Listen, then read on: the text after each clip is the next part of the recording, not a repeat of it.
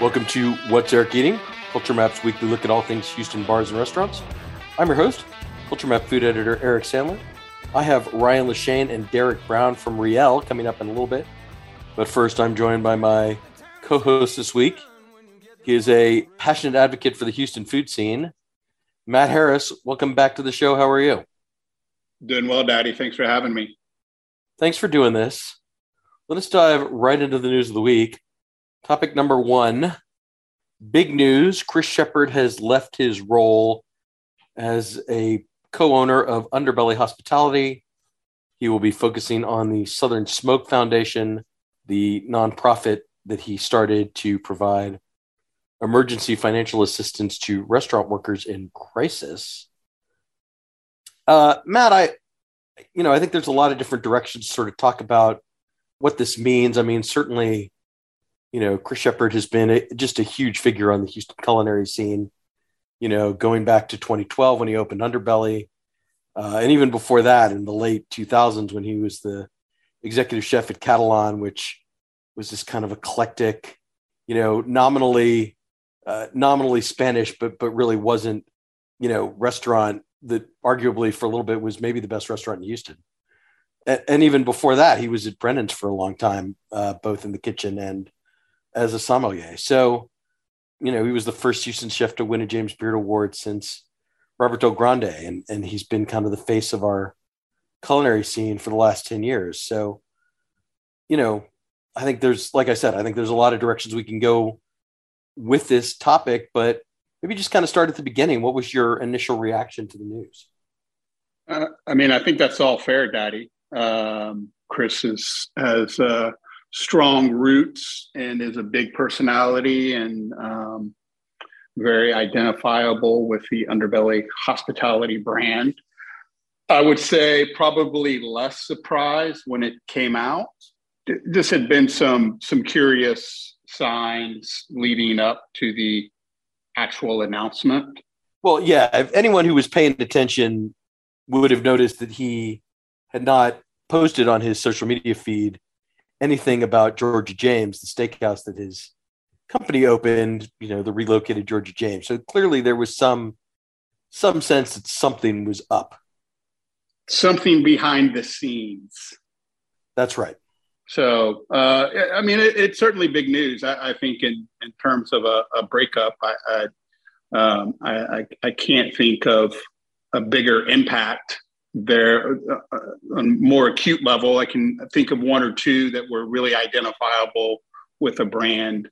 But Underbelly Hospitality is an OG in the Houston dining scene. No, absolutely. So knowing that Chris has been so closely tied personally to these restaurants, Georgia James, Wild Oats, GJ Tavern, and then Underbelly Burger and coming next year, I think Pastore, an Italian restaurant. What do you sort of think about the future for that company without Chris there? I'd say, it's a little TBD, to be honest. He's been out of the kitchen for a while, but feel like the risks are similar with or without him. It will certainly be different without him, but restaurant industry as a whole still dealing with the pandemic. There's, as you just alluded to, a fair amount of change in the Underbelly Hospitality Group. Expansion, not just expansion, moving into, previous concepts, moving into new locations along with expansion. It's a lot. So those are all going to have to be navigated, and now he will be navigated without him. No, I think that's right. And you sort of alluded to the fact that, yes, they've opened a bunch of new restaurants in the last year. They've also closed a bunch of new restaurants, right? UB Preserve is gone. 1/5 was always a 5-year project, but that's come to an end. And of course, they relocated from the original Underbelly location, 1100 Westheimer, to Georgia James's new home in the Regent Square mixed-use development, and that also meant closing Hay Merchant, which a lot of people really liked. So it's been a topsy-turvy kind of time. I will say I have some I have some confidence in their ability to weather this. I think, over the last couple of years, they've built a really strong team. Nick Fine is culinary director. He kind of created the concept for Wild Oats, the lead on that. He's been on the show before. Their operations director, Nina Quincy, who you met when we dined at Georgia James recently, has a strong background in Las Vegas with multiple concepts. So I think I think there's a core of lead, and then obviously each individual restaurant has its own executive chef, general manager, whatever, that are kind of keeping an eye on the day-to-day operations. I do wonder a little bit about the extent to which, knowing that Georgia James is Chris Shepherd's Steakhouse, the extent to which that's a draw. But then again, I also think about who's the chef at Pappas Brothers or B&B Butchers or any of these other upscale steakhouses. It's that's not really their identity, right? Georgia James will still be known for serving Texas beef and cooking it on cast iron and having these eclectic sides that kind of follow the underbelly ethos of taking some inspiration from the Houston immigrant culinary tradition. So I think it's still, with or without Chris Shepherd, I think it still can distinguish itself. But I don't know. Do you have another thought on that topic? It may sound a little out there, but in some ways, I think Chris is more the face of Southern Smoke than he is Underbelly Hospitality Group. No, I think that's a good way to anticipate my next question and transition into kind of what is next for Chris Shepherd, because as you said, he has become the face of the Southern Smoke Foundation, and the Southern Smoke Foundation really gained prominence over the last couple of years, obviously, as the restaurant industry struggled and restaurant employees struggled, with layoffs and shutdowns and all of these various challenges associated with the pandemic. They've been there. They've granted almost $10 million to people since the organization started. They were the recipient of $1 million donation from David Chang when he won Who Wants to Be a Millionaire. So, they're prominently featured at some of these national food festivals. I know Aspen Food and Wine, for example, had a component devoted to Southern Smoke. So yeah. And of course the Southern Smoke Festival is coming back for an in-person event for the first time since 2019. So that's all very exciting for Chris and the whole Southern Smoke team. And Houston, I think the visibility and the recognition it brings to Houston is about as big on the national stage as there is. And at the end of the day, hopefully Underbelly Hospitality Group find success going forward. Chris and Southern Smoke continue their success going forward, and all is well with the world. Yeah. And I do think, I mean, obviously I hope that for everyone involved, right? We don't want to root against anybody's success or even really predict it. I think, this will all play out over time. But, I was talking to another mutual friend of ours who said, look, if Roy Schwarzapel can leave Common Bond and Common Bond can be okay. And obviously Roy started his Panettone business that's been just very successful. Hopefully we see that kind of mutual trajectory for both Chris and for Underbelly Hospitality, right? They go on and do their own thing. They continue to grow and prosper. And Chris finds a second act, with the Southern Smoke Foundation. I don't know if he's planning on opening another restaurant or not, but his immediate future, I think, is tied to the foundation. Yes, well, we'll have to have a conversation about mutual friends. I'm not sure that we have any mutual friends, Daddy. But Roy was certainly the person I had in mind. So closely aligned with another brand, and they've gone on to, I think, both find success. And I'm a glass half full guy by nature, so wish both of them nothing but continued success. Absolutely. All right, let's move on to topic number 2. Good Company has confirmed that they are bringing their Tex-Mex concept, Good Company Kitchen and Cantina, to the former Downhouse space in the Heights. Let me just kind of start at the beginning. Have you been to Kitchen and Cantina, and if so, kind of how do you view it compared to other upscale Tex-Mex restaurants? I have not been to Kitchen and Cantina. I have perused the menu. It certainly grabs my interest.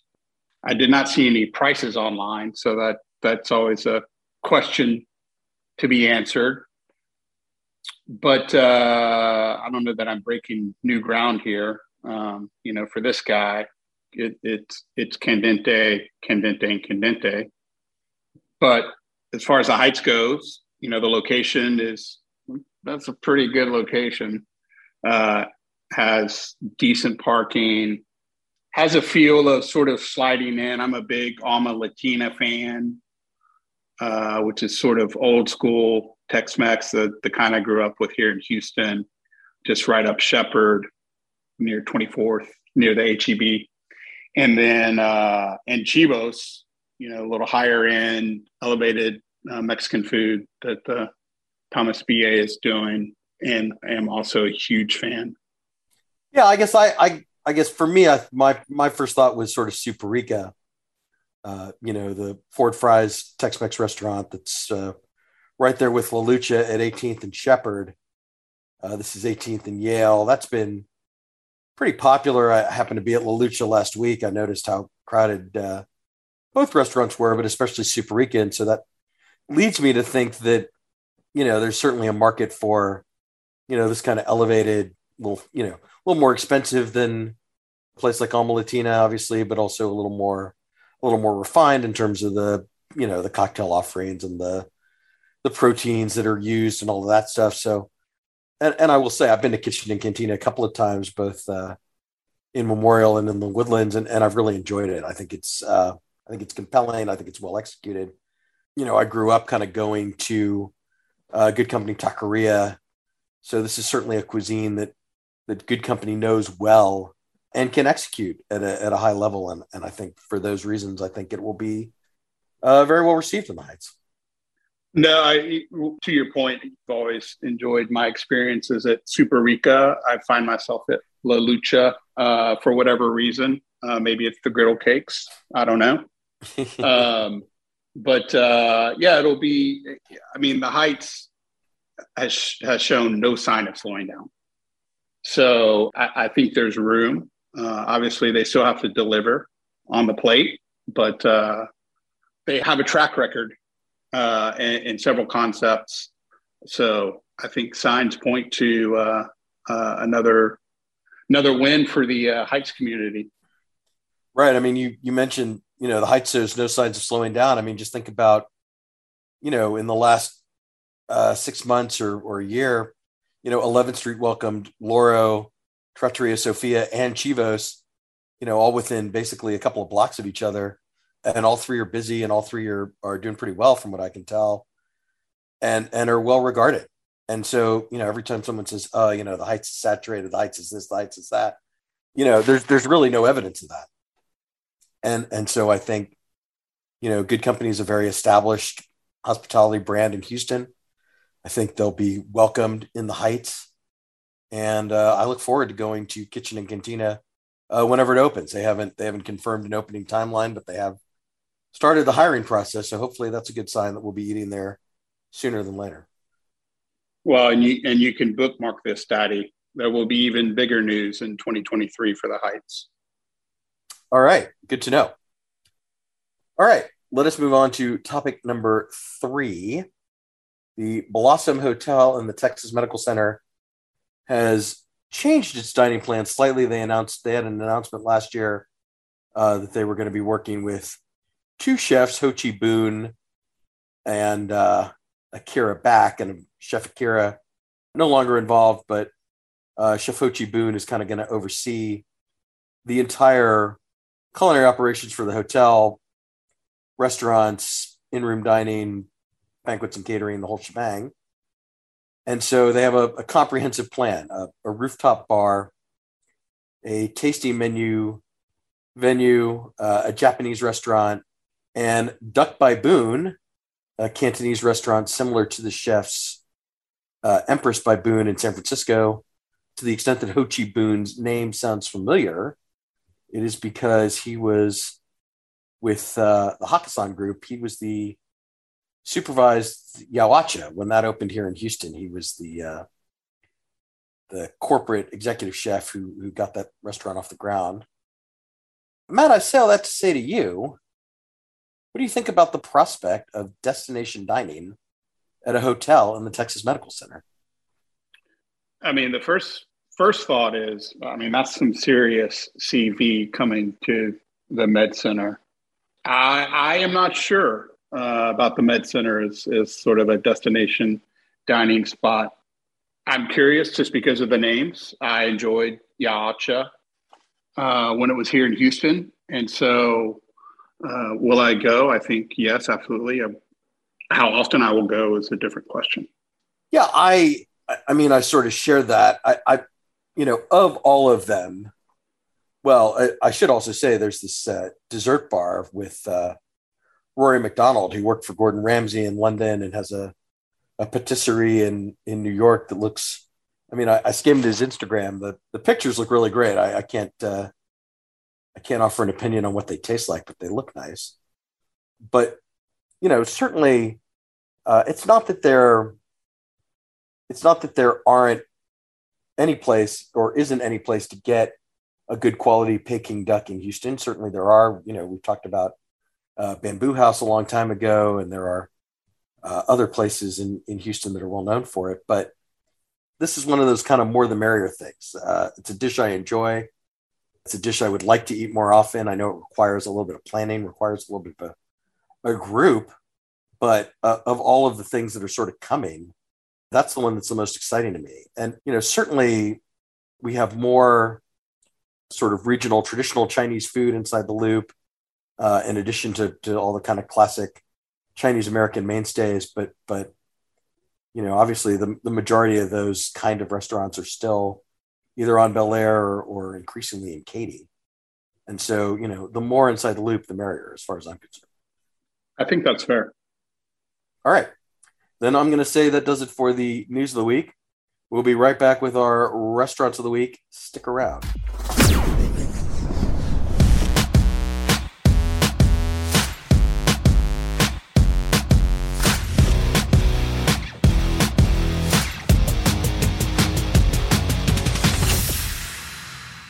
Matt, for our restaurants of the week, I want to talk to you about Eculent. This is Chef David Skinner's tasting menu restaurant in Kemah. Felice Sloan and I talked last week about the Preserve at Eculent, a new restaurant that Chef Skinner is opening in partnership with the chef and owner of Street to Kitchen, Benchawan Painter. But I did want to talk about our meal at Eculent just because it had been several years since I had been, and it's a very different experience now than it was back then. And so I just thought I'd throw it to you. What did you think of our dinner at Eculent? It was my first visit, so I'm not sure what the design changes were, but I thought they were successful. I like the space and the feel a lot. I think David is a great host. I thought at times the food was a little too whimsical, but I appreciate the ambition.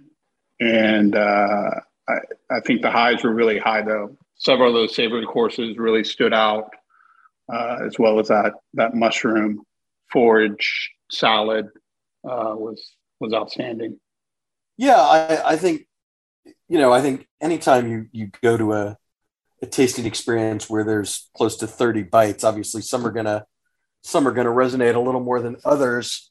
Maybe talk a little bit about that mushroom salad because I do think that was one of maybe the 2 or 3 favorites of the night for me. Yeah, I want to say there were seven, easy for you to say, Daddy. 7 different types of mushrooms presented on kind of a large platter with some greens and a light dressing. And it was very mushroom forward. It really showcased the mushrooms. And as a mushroom fan, it really stuck with me. As you said, there were 30-ish courses, and that was I think, the largest presentation of the evening. And I just found myself, I kept going back to it. I want to say, and several times after I said, okay, this is the last bite. One more. That's it. No? Right. And it arrives in this cloche that's filled with smoke. And so, they lift the top off and the smoke dissipates and you're presented with this kind of forest floor looking array of greens and mushrooms. And it sort of rewards digging through and literally kind of hunting to find all the individual components, including escargot, which I thought were nicely cooked. And there was also play on textural components too, which I thought really added to the dish. And those greens were dried a little bit. It just was really, really successful. Again, it's not often when I say that's my last bite that I go back, and I went back several times. Yeah, I think a couple other highlights. That picnic basket, that's kind of been an eculent staple with the flavors of a Caesar salad on one lettuce leaf, the BLT, kind of that molecular presentation where it's in what looks like a little cherry tomato, and then the spherical French onion soup. I thought all of that was really fun. And then, the entree, I thought the duck breast was really nicely cooked, well rendered, very flavorful. And he's getting the ducks locally. He's getting Texas duck, which I don't know of very many restaurants that are doing that. So I think as David has kind of come into his own as a chef, he's sort of, obviously there's always going to be a certain amount of global perspective in a really eclectic menu like that, but that he's balanced that with some local protein and produce. I think that's all to the good. And I believe the same for the rabbit, which was another savory course that I think we both really enjoyed. He's having both rabbits and the ducks raised specifically for his restaurant. So, the thing about these kind of conceptual tasting menus is, you sort of have the experience once, but so maybe not would you go back, but would you recommend it to someone who asks you about it, who says, should I have this experience? If that's the type of experience that you're looking for, I don't think that there are too many experiences like that in Houston. You absolutely should. I am pretty sure I will find myself back there when Graham and Chef G and David open up their new concept. But it was a great evening, and the company was above average, and I'm not a drinker, but I feel like that they put some thought into their beverages as well, and kind of a complete evening.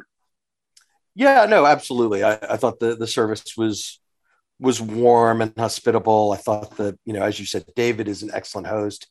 He talks you through all of these courses, and, they kind of make a presentation of the bread about, as they kind of move from the sort of small bites in the beginning to the heartier entrees. And yeah, it's a very thoughtful experience, I'd say. Yes.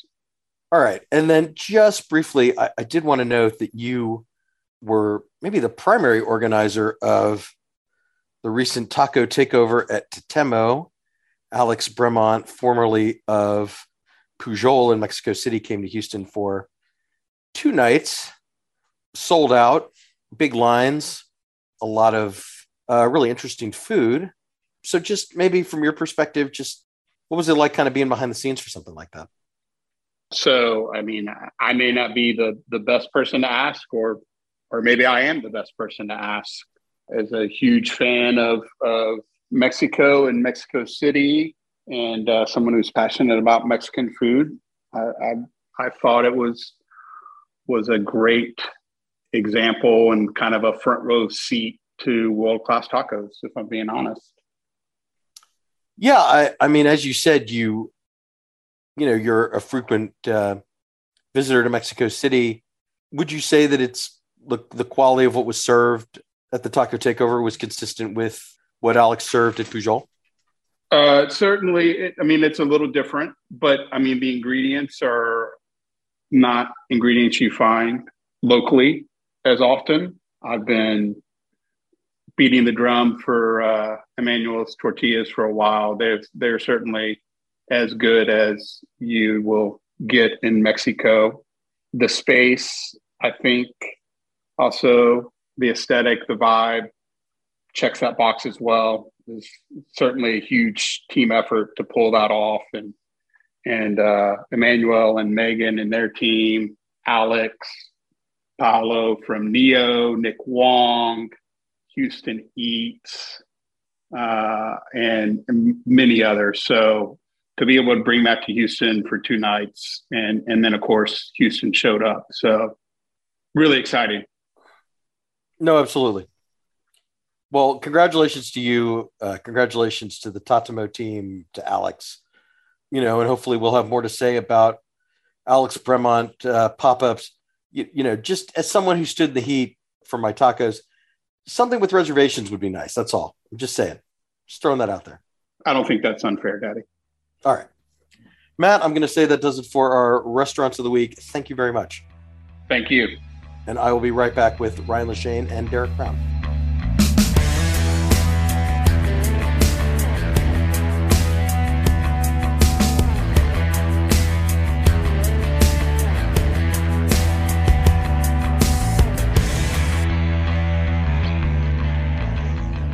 I'm joined this week by the chef owner of Riel restaurant and the bar manager. Gentlemen, let me introduce you separately so people can hear your voices. Ryan Lachaine, welcome back to the show. What's up? Thanks for having me back. Thanks for doing this. Yeah. Derek Brown, welcome. Hi, nice to see you. Thanks for doing this. Derek, I've had Ryan on the show quite a bit, so let me just start with you. What's your kind of background in the food world, and how did you first develop an interest in bartending? I guess this goes back quite a bit. I was in New York City. I was a finance guy, and I spent pretty much all of my disposable net income and time on the restaurants and the bar scene there. I was really very much into it, and I went down with Lehman Brothers in 2008, and all of a sudden found myself with the time to change industries. So I dove into it head first. I got super lucky and ended up working for a lot of really great chefs. I worked for David Chang, Momofuku, Danielle Boulud, Danny Meyer. I ended up working with a group of guys that ran bars, including like the Dead Rabbit and stuff like that. Put a bar with them called Underdog. That's kind of that was my New York career. And then I moved down here at the end of 2016 and been in Houston since. So what brought you to Houston? I moved here with an ex.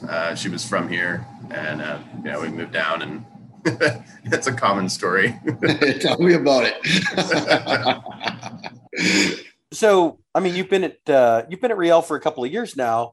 What is the right perspective on cocktails for a chef-driven restaurant with a really eclectic menu that's changing quite a bit? I try to keep things as seasonal as I can here, but I think the biggest thing I talk about is balance. I don't want to intimidate people with ingredients that they've never heard of, yet I want it to be interesting and not totally basic. So my approach there is typically seasonal ingredients. I'm big on production when it comes to doing our own cordials, syrups, tinctures, things like that, and that's sort of what would make a normal drink special, and that's how I tend to tackle it. But balance is really the story of the day, because I've had a lot of really unique, interesting drinks at a lot of different bars. But the first question I ask is this a balanced thing? Do I want more than one? And so I try to make all of our drinks at least more than one. That's my approach. Yeah, never a problem for Ryan. No, not at all. Ryan, let me just say something nice about Derek. I mean, you've had other beverage guys work with you over the course of the restaurant, but he stuck around for a bit. I mean, what's it been like from your perspective? Well, he's got a fucking dynamite beard, number one. So he's got that going for him. Like he said, I like his drinks. He's smart. He he approached the same way we approach food, is having things balanced and work out well and that kind of stuff. I don't think if drinks are just like cooking something else, if there's too much of something and not enough of something else, it just doesn't work. And he's, I don't think he's given me a fucking shitty drink yet. There's stuff that I don't drink that I don't care for, but they taste good. What's an example of something you don't care for? I don't fucking drink scotch. I don't like scotch. I don't like mezcal. I'm not a big mezcal guy. I don't like the smoke. Yeah. It's fucking gross. It's an acquired taste. Yeah. That you have yet to acquire. I guess at this point, if you haven't acquired it, you're probably not going to. Not going to happen. Not going to happen. Yeah. Ryan, just maybe talk a little more broadly about kind of the state of Riel. I mean, you turned 5 earlier this year. We're coming out of the pandemic in a lot of ways, but we're still living with, the supply chain and the inflation and all that kind of stuff. I mean, what's it been like for you? How's it going?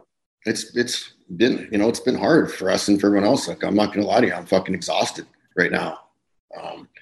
There's we have to just it's literally, you just fucking day to day it, because there's, you get shorted on something that you ordered that you needed, that, something else goes up in price, dollars a pound when it used to be just, a couple cents here and there, or you can't get it all. So, every day there's something new where we're having to deal with and challenges to take on to keep the restaurant moving forward and that kind of stuff. But we're still swinging. Yeah, and I mean, you have a reliable kind of number 2 now in Peter Wynn. I mean, what's it been like working with him? It's great. I fucking have to tell him to stop working sometimes. He's always working. He's always doing something. He's, always putting new things on the menu. And he's that guy that really helped us through this, because he's on top of what everything costs, and he's not afraid to, look at other people to buy the stuff we need, to keep the restaurant going. That, I can't say enough about the guy. He's fucking on top of things. He's one of the best, or the best guys I've worked with in that restaurant. Yeah. What are some of the new things on the menu? What are you excited about these days? We did, I think we did some things during the pandemic and that to get by, added things on the menu, did dishes, and kind of changed the format of how Riel 1.0 was. And, we just kind of had a, hard look in the mirror and said, let's get back to what we're doing. So, we streamlined the menu, took some dishes off. It's not as lengthy anymore, and went back to the style of service that we started with. It's all small plates, small shareable plates. Everything kind of comes out as it comes out. It's feeding us service a little bit and, helping us out. And so we've just kind of, gone back that way. Since it's so fucking hot outside, we put that cold noodle dish on. We're trying to get things a little bit more, cleaner, because it's freaking ridiculous out there. Yeah, no borscht in July in Houston. Fuck no. Tabasco toast is amazing, though. Tabasco toast is good. It's so good. We're doing some stuff with Tabasco now. I did a dinner on Avery Island. Me and Peter did dinner about a month ago. So Tabasco is sending us their mash, their spent peppers, the solids, and we're making bread out of it. So we're making Tabasco. Well, I'm not making it. Alyssa's making Tabasco brioche for us. So there's a little bit of a bite to it on the end. It's not very spicy. I wouldn't say, Derek, it's not spicy, but we put a maple crema on it, and then these and then just some summer tomatoes, and that's it. These two little it's amazing. It makes me really happy. For 3 touches, there's a lot going on there. Yeah, no, that sounds delicious. And of course you still got to balance, you can't get away from the caviar tots and the butter burgers and the pierogies. I mean, those are all staying on. The staples are we call them the greatest hits. They're not going anywhere. But yeah, there's some other new stuff that we're Peter and I are working on right now to do. Yeah, I mean, you are kind of in that middle age now. I mean, do you find that, like, do you have like a core of regulars? Do you find that people are still kind of discovering you for the first time? Like, It's a little bit of both. There's people that we see weekly. We have a lady that comes in and sits at the bar with Derek. She comes in. How old's Eloise? I think she's 82. She comes in. She's 83 now. Yeah, 83, 4 times a week. Drinks, a couple scotches, which I don't agree with, but hey, I don't judge. And, right, right. Your job is to sell it to her, not exactly, to tell her. Exactly. I don't care. You can eat it off the floor I don't care. I'm not that guy. And yes, we have a lot of Derek's got a lot of regulars at the bar now that just come to see him. So it's nice. You're kind of coming back where, did we lose some people during the pandemic? I don't know. Maybe. Have we gained some? Yeah. Yeah, Derek, maybe talk about the culture of building a group of regulars around a bar at a restaurant, because I do feel like it's different than just a cocktail bar. It is. They're very, very different animals. A cocktail bar, you have a captive audience of people that are there for that specific thing, versus a restaurant bar where people may be there for you. They may be there for, the ambiance. They may be there for dinner and you happen to be serving them, kind of a thing. But, in Houston, I think people really like consistency. I think it's part of the sort of hallmark of a good bar and restaurant is like having a consistent product, having things that are new enough to keep regulars interested and interesting enough to keep new people engaged. But it takes time. I think time's probably the number one input into the equation. You just got to spend time with people, get to know them, and that the more you collect fun people, the more they like talking to the other people that you've collected, and and all of a sudden you've got a room full of people that you really enjoy spending time with and serving. Yeah, it's a fucking party in there sometimes. Like people that don't even know each other. It's a blast. Yeah, so there's like a Thursday night group that just like all comes to hang out with each other. Yeah, that's fun.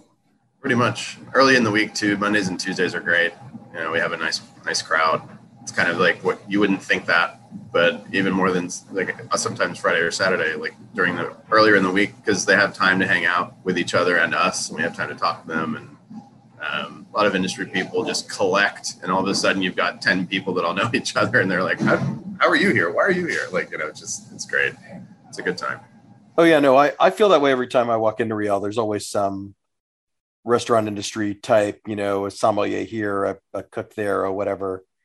That's got to be kind of a nice compliment, right? That's where people want to spend their night. It is. And like operators that I learned from in New York, some really important mentors in my past, they had like this concept of, there being places in life, right? You have your home, you have work, and you everybody needs another place. For a lot of people, it's church. For us, it's the restaurant. It's this place. And I think, we aim to be that place for everybody, and it seems to work, which is great. Yeah. Ryan, I mean, what are you thinking about for the future? I mean, like you said, you've kind of gotten back to kind of the core of what Riel was about in the beginning. Like, how would you like to grow over the next 6 months as you get to the next year mark? I don't know. Like, we're going to really put our head down and focus on Riel right now. Like there's always, once a week, someone hits me up with the opportunity to maybe go do something or to look at a spot or this and that. And, Derek and I have looked at a lot of them, or a couple, not a couple here and there, but, like, I don't think anyone's out of the pandemic yet. There's still some stuff that everyone's looking at and that, but I'm open to anything. Are you still doing that hotel thing? No, I'm done. My contract was up. Okay. Would you want to do something like that again? Yes, 100%.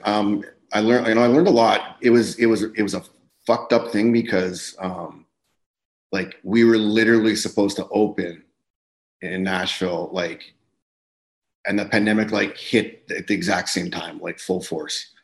So, the first couple of years I was there, it was empty. There's nothing to do, and then there was a bunch of turnover and a bunch of other stuff. Like, I think we went through, a bunch of F&B directors there. And there's a lot more, like red tape and things. Like I just do whatever the fuck I want at Riel. There I have to, go through these certain channels to do this, or if I want to buy this, we have to, there's this giant fucking like program where all your shit's in, and it was a learning experience. Some of it good, some of it bad. I wish I would have had more of an opportunity there to do my thing.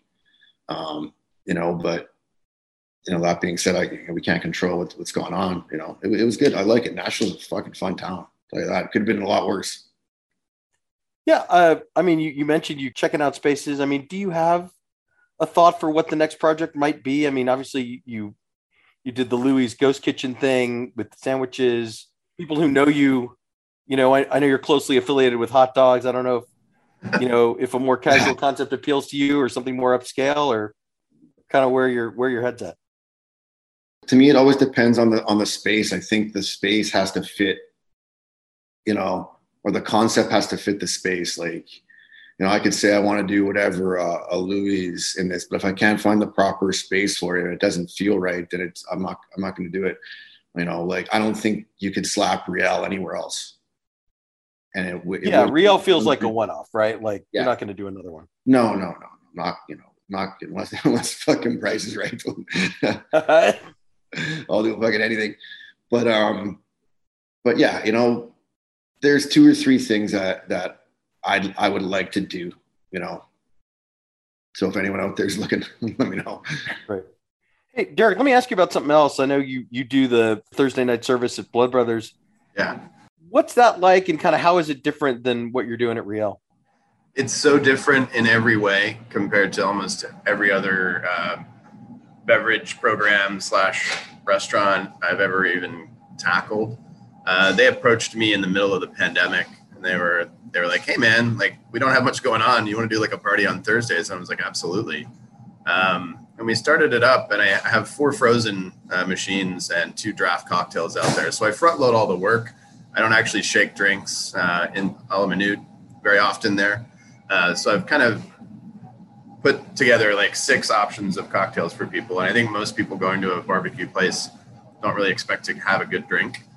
At least I've experienced that many times. And it's kind of fun because people just, they come in and they're like, "This is amazing. This is actually good." I'm like, "Great." And they have a good time. And it's very laid back. And it's just a completely different style of service that I'm used to. I'm used to a much more formal setting. So it's really fun to, put on a backwards hat and, mess around for a couple hours. We have a great time out there. Yeah. What do you pair with the chicken fried steak or a pork belly bow or any of that stuff? Exactly. So, again, I go for balance. I have carte blanche to do whatever I want with those frozen machines and the draft cocktails there. And you're really getting like world-class drinks in a frozen format or in a draft cocktail. I tend to pair a lot of herbal things with fruit, fresh fruit. I make all of my cordials and syrups and everything from scratch. So, if I'm using watermelon, I'm actually using watermelon, etc. But in the summer, I keep it light and breezy. In the winter, I get heavier on the spices and more on the brown spirits. But yeah, it's fun. Brian, let me shift gears with you just a little bit. I know you're doing an upcoming pop-up with Brandon Silva. Yeah. How did that come together? What are you planning? Brandon's he's been talking to me about this for maybe about 6 months or so. And I think, he just recently found a great spot to do it. I haven't seen the location yet. I've seen pictures. It looks fucking beautiful. That's Brandon's style, right? He likes doing that kind of those high-end pop-ups and that kind of stuff. And he's in the restaurant hanging out all the fucking time. So we chatted about it, and he asked me what I do, and I haven't done anything like that in a while. Doing stuff like that, kind of fine dining-ish, high-end thing. So I'm looking forward to it. Really, it's like Brandon gets fucking excited about these things and just throwing around ideas and that kind of stuff. So I'm looking forward to it. It's gonna be fun. Yeah. No, it sounds like I don't quite understand the Greek, ethos, logos, whatever aspect of it, but I guess that's why you go and you pay the money and you eat the food. Yeah. We'll see. I don't know. Do you know what you're cooking? We have some ideas about some stuff. We gotta, throw it around and price it out and that kind of thing. But we're gonna come in hot. Well, is there anything I haven't asked you about that you want to talk about? I don't think so. What about you, Dirk? Good. So this is 250? Yeah, this is up. Yeah, I decided not to make a big deal about it because I made kind of a fuss for 5 years a couple months ago. But yes, this is episode 250. Holy fuck, man. That's a lot of people to talk to about food. I know. And you've been on, I don't know, 6, 7, I don't know, however many times. Yeah, 5 times maybe, something like that. Something like that. Certainly the most frequent guest. Yeah. What do you want to do with this? With the show or with my life? With the show. Oh, good, because I have no idea what I want to do with my life. Neither do I, buddy. I think the show's going pretty well. I think I've had a strong group of guests recently. I think I'm better at talking to people now than when I started 5 years ago. People seem to be engaged with it. So I think we'll keep it going for as long as there's interest, as long as I have the support of my employer and interest from people on participating, then yeah, I think we're gonna, I've ramped down a little bit the last month or so, but I'm feeling engaged. I'm excited, and I'll start booking guests for August, and we'll on to bigger and better things. Who's coming on? I have no idea. I'm open to a good suggestion. So do you write these questions out, or do you just fucking wing it? A little of both. I have like an outline, and I use that as kind of the basis for the conversation, and then it's an old fashioned thing that I do. I listen to what you say, and then I see if that inspires me to ask you something about what you're saying. Okay. Fair enough. Maybe me and Derek should have a podcast. Maybe you should. You'd probably be more entertaining than this one. Yeah. I don't know where, we have a couple stories. Yeah. And some of the shit I can't say on here. So yeah. All right, gentlemen. Well, Ryan, give us the website for Riel. What is it? www.rielhtx.com. All right. Derek, you have anything you want to plug? You want people to follow you on Instagram? No, we're not doing that. All right. Very good. Gentlemen, thank you very much. Thanks for having us. See you later. Come and see us soon. I will. Absolutely. All right, guys. I'll see you later. Thank you. Get to work, Derek. Yeah, done. Bye. You can follow me on Instagram at Eric Sandler. Keep it locked on culturemap.com for all the latest Houston bar and restaurant news. Thanks so much for listening. I'll be back next week.